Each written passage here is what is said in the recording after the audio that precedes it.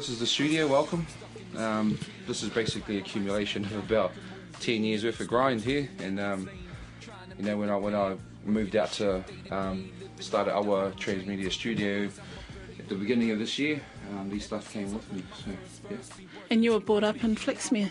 Yep. Which is how far away from here? From here, probably about maybe just over a 10-minute drive. And Tipene, is that where you still live now? I'll pretty much stay right on the boundary of Flaxmere and Hastings, over by Boys High. Ah, yeah. Yeah. Okay, so maybe we could describe this space. Yeah, it's a bit hard to describe, but it's basically an old smoker room that was built about, I don't know, 30 years ago, something like that. Which is basically an old milk shed. This is the smoker room for the milk shed down below. This is really flash smoker room. Oh, we've cleaned it up. Oh, have you? So we've lined it and painted it and brought it up to speed. So it's got a kitchen, shower, it's even got a laundry, and it kind of tempts you to live here, but it's nah. I've got a lovely wife and a home to get to. So, we've got a dual layer desk, which is a big quick lock one. Very nice, solid desk. Got some good monitors. Got an external monitor. Everything is all Apple Mac these days. Got a couple of beat. How do you find Apple Mac to work on? The best. Yeah. Yes, easily the best. And they all integrate, all the programs that are coming out. They all integrate with each other. So it's not they can read each other, because usually back in the days with PC and stuff, you could only do certain things and you couldn't combine the programs because of different, copyrights and stuff like that. So Mac is very good like that. It's industry standard now, even in film. Yeah. Okay, so what are we working on here? Looks like you're... Oh, working on here. Actually, this was I'm working on some sound tracks for videos that we've been doing. I just produced them all here. Just backing tracks, so instead of just people just talking, there's actually some, like right now there's actually some boom in the background, so I know, just spices things up, especially when you have interviews and stuff. It's really to make the audience feel like to make them want to watch it, really. Now, as I'm talking to you and looking at you, my eyes have been distracted by this amazing looking wireless on the corner there. Is that for real? I'm kind of... What are you pointing at? There's actually quite a few things. I'm looking... Okay, there's the old school underneath it, but I'm looking at that... well, I'm going to say wireless that's been encased in a... Right. In a... Did you do that? In a case? No, that's actually an old stereogram. Everyone's seen these marae things that these paintings of marae and my videos, and one of the first CDs I put out was a picture of that on the front, and they all thought it was a meeting house. And they're asking me where it was, and who. It's like, dude, it's a radio. It's actually a radio that was carved by my great uncle. He's just made a case for it, and it's, the stereogram doesn't go anymore because it's that old. And apparently the whole thing's around about 90 years old. So it was given down to me from my ngāpuhi whānau up north. Beautiful. Yeah, and they just said, oh, you're the only one that seems to be into music. Your great grand uncle was a bit of a muso, and he was a lot before me. I didn't actually know them because my mum was whāngai out, so I always thought that she was from Murupara, and then I went to find out when, in her passing 3 years ago, we had a whole bunch of ngāpuhi whānau turn up. And so this was given to me as a gift from that side of the whānau that I don't really know, and because this is my dad's from here, Kahungunu, from Kahuranaki Marae, Ngāti Kahungunu hard. So I was brought up in this rohe, and didn't know much about where my mum was actually from till just recently. So that thing is it's always brought me I don't know, guidance, I guess. It's beautiful. Thank you. Okay, so take me through what you're doing here. What I do in here is I just there's a few different roles, I guess. I do a lot of what they call soundtracking, which is kind of like scoring. There's more film too. So I can make music around that. I produce my own music from here, along with other producers that work with me, and they come here and they bring their gear and sort of plug it up and go hard as well. But I'm not really known as a producer. I'm more known as a rapper, as an MC, as a writer these days. Well, to the public. But I've always been frigging with these kind of things. Does it always just become part of it, though? Yeah, no, it's all part of it, You've got to be good at, you've got to do everything. You and really it's possible to do everything. Yeah, it is. I mean, that's the whole point. Is there's a lot of young rappers out there that they think that you just rap and that's it, And I was going, well, in a place like Aotearoa, you got to really know how to do everything, because no one's just going to scoop you up like you're, Notorious B.I.G. or anything. Doesn't happen like that. And really, you got to utilise what you've got. You don't have to have a lot of flash stuff. I mean, this looks a lot pretty flash at the moment, but what I'm saying is that's over 10 years worth of, researching, doing my thing, going out working. Worked in the meatworks. The meatworks bought me all this. not the music. I mean, I didn't really get known until like last year, so I'm still building on that. How did that happen? That actually happened through, my mum's passing again. We were a bit stuck for the unveiling. The whānau didn't really have any money, and we thought, well, look, we wanted to unveil our mum, but we had no money, so I thought, well, why don't I just make some CDs and sell them? So I went to the Hip Hop Summit, which was 2 years ago now, and which is held in Auckland. Had you performed at it before? No, I've been to a few of them, but never performed at it. At that stage, no one had heard of me. They just gave me a chance, I guess, and then must have made an impression. Sold the CDs, and raised some money for the unveiling, which is just about enough for us to do the whole thing. So it was good. But what came from that was the CD got around and people heard about it, and then it got back to me, and then led on to being signed by Empire Records in Auckland, which is offshoot of MTC. Same guys that look after Tyree, Deech, Young Sid, and all those dudes. So yeah. I mean, was it ever an ambition of yours? Yes. I guess I didn't expect it to happen like that. I didn't really think too much about it. But when I sort of got the opportunity to, I thought, well, maybe that was my mum's last little thing for me to. That was her way of kicking my kumu and pushing me in the right direction, I guess. And she's guided me ever since. But that was the beginning of what people know now as Tipene, really. Yeah. And, I mean, it's Aotearoa, so it's quite difficult to make a living out of your music. Hell yeah.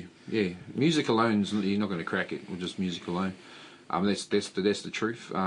Unless you're doing the offshore stuff. I mean, someone like Lord, who's doing real well, Lady Six, these people that have done really well overseas. Because Aotearoa is so small, and the gigging scene is quite a circuit that everyone does. It's kind of, you need to have more up your sleeve than just that. So who are your influences? My dad. Oh, you mean musically? Influences definitely being Māori is a huge influence to me, because the more I learn about it, the more sure I am about what I'm doing. Whakapapa is a big thing, but musically... So what were you doing? Were you like boning and then the rhymes were coming to your head, or what? Yeah, no, that always happened. Actually, I had to be reminded about that. That was my mum again, my dad, who always used to tell me I used to just rap when I was doing the dishes, or rap at the table, rap when I was told to shut up, just rapping, or somehow rhyming something, or humming some sort of tunes. I guess that was always with me. When I was playing rugby, or doesn't matter what I was doing, music was always there. But did it seem like it could be a career that you could have? I guess I always wanted that, because as an artist you always had these big dreams of going overseas and cracking it and rocking the crowds over there, and hopefully meeting some of the inspirations like Dr. Dre, and at one point there was Tupac and stuff like that. Those dudes are long gone. But I've still got big ambitions of doing well overseas, and making sure that they know where Aotearoa is, and it's truly, honestly represented in the music. I think that's a big thing. Like Prince Tuiteka is another big, another big inspiration for me. Why? Because, well, he was really talented, but he was really original as well. He was an entertainer, eh? Entertainer, very witty, those stuff, even though it's from our culture, anyone could hear that and laugh at that, because it's just all about the deliverance of it and, just the brilliance behind the whole thing. Billy T. James, I look to those old fellas, DLT, who's from here, Shea Fu, Damn Native, all of these dudes. In my first, actually, that was actually one of the goals that I had, was to work with certain artists, and got to work with basically all of my idols on my first album, basically. So that's Shea Fu, Damn Native, DLT, all of these guys that I really look up to, Scribe, and met a lot of the other ones on my journey. So I'm really blessed in that way. I get to. I always wanted to be a rapper. I won't deny that. I always wanted to rap, and I always wanted to do something with it, but it wasn't until recently that it was looked upon as a profession in Aotearoa. I think it was still building, eh? Everyone thought, you can't rap, you're not from America, you can't rap. I mean, some people could argue that it was Damn Native that kind of originated hip-hop here, eh? Definitely. Or the definite hip-hop style, that's his. Definite, and he's the pioneer, and because he wasn't only good at rhyming, but he came from a true place, he was Māori to the core, and what he did for all of us, a whole generation of us, was actually say, wow, we can do this too. Definitely, because our struggle has relevance. It doesn't need to be modelled on the Black American struggle or any other struggle. The struggle here has relevance. Well, definitely, and he made it, and he made us cool, basically. We were cool. It was cool to be Māori, yeah, but it was just from skill and just the raw skill of the dude, and he still got it. And to be able to work with him, I don't know, 10 years later, when I first heard of him, actually it's been a lot longer than that, is definitely a tick off my bucket list, because I had a beat that I couldn't use, and it was a real important song for the album, and I thought, oh man, this is stuff now, because I already wrote the song. And then the producer said to me, you can't use it because it's blah, blah, blah. And I'm like, you got to be kidding me. So Tyna, I actually met Tyna at that time. He asked me to play the song to him, and he goes, we can make that. We'll make it better. And I was like, yeah, cool. And we did it with live instruments because, with the producers, it's all digitally, created. But with the live element, it was just like, wow. Well, it's just got so much soul in it, so much more. And I think that's the direction I'd like to take, a bit more in the future.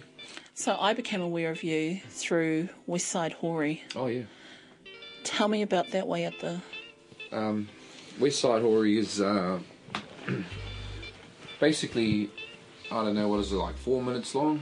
It's basically my whole life up to now in 4 minutes. So it's my whakapapa, so to speak. We're all brought up in the country. We're country kids, and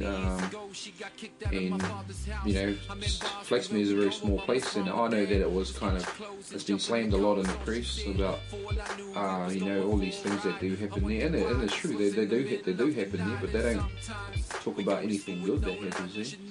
And for me, I needed to establish where I was from. And show everyone that lived there and everyone that doesn't know nothing about it that we're proud and it's a beautiful place. And that's actually how I discovered music, was what that song was talking about, through the parties. And that is my mum, well, my mum especially was a heavy drinker, and that just came with, that's how everyone lived, and parties every day buzz. So that's how I found music, because it was blurred away hours of the night, and subconsciously it stuck to me. Has music made you conscious? Well, most definitely. I think our iwi as a whole is always conscious, especially our older people. You know, and I talk to my nannies and dad all the time, just about whatever. You know, if I can get them in a state they're not on the hōhā buzz, I can get some good stuff out of them. But my dad, he was a big fan of the black music. You know, the Lionel Richies, the Luther Vandross, the Peabo Bryson and stuff like that. So I grew up listening to that kind of music, and really it's a lot of soul in that music. So that was the only music I knew for a long time. But I guess being brought up listening to that kind of music,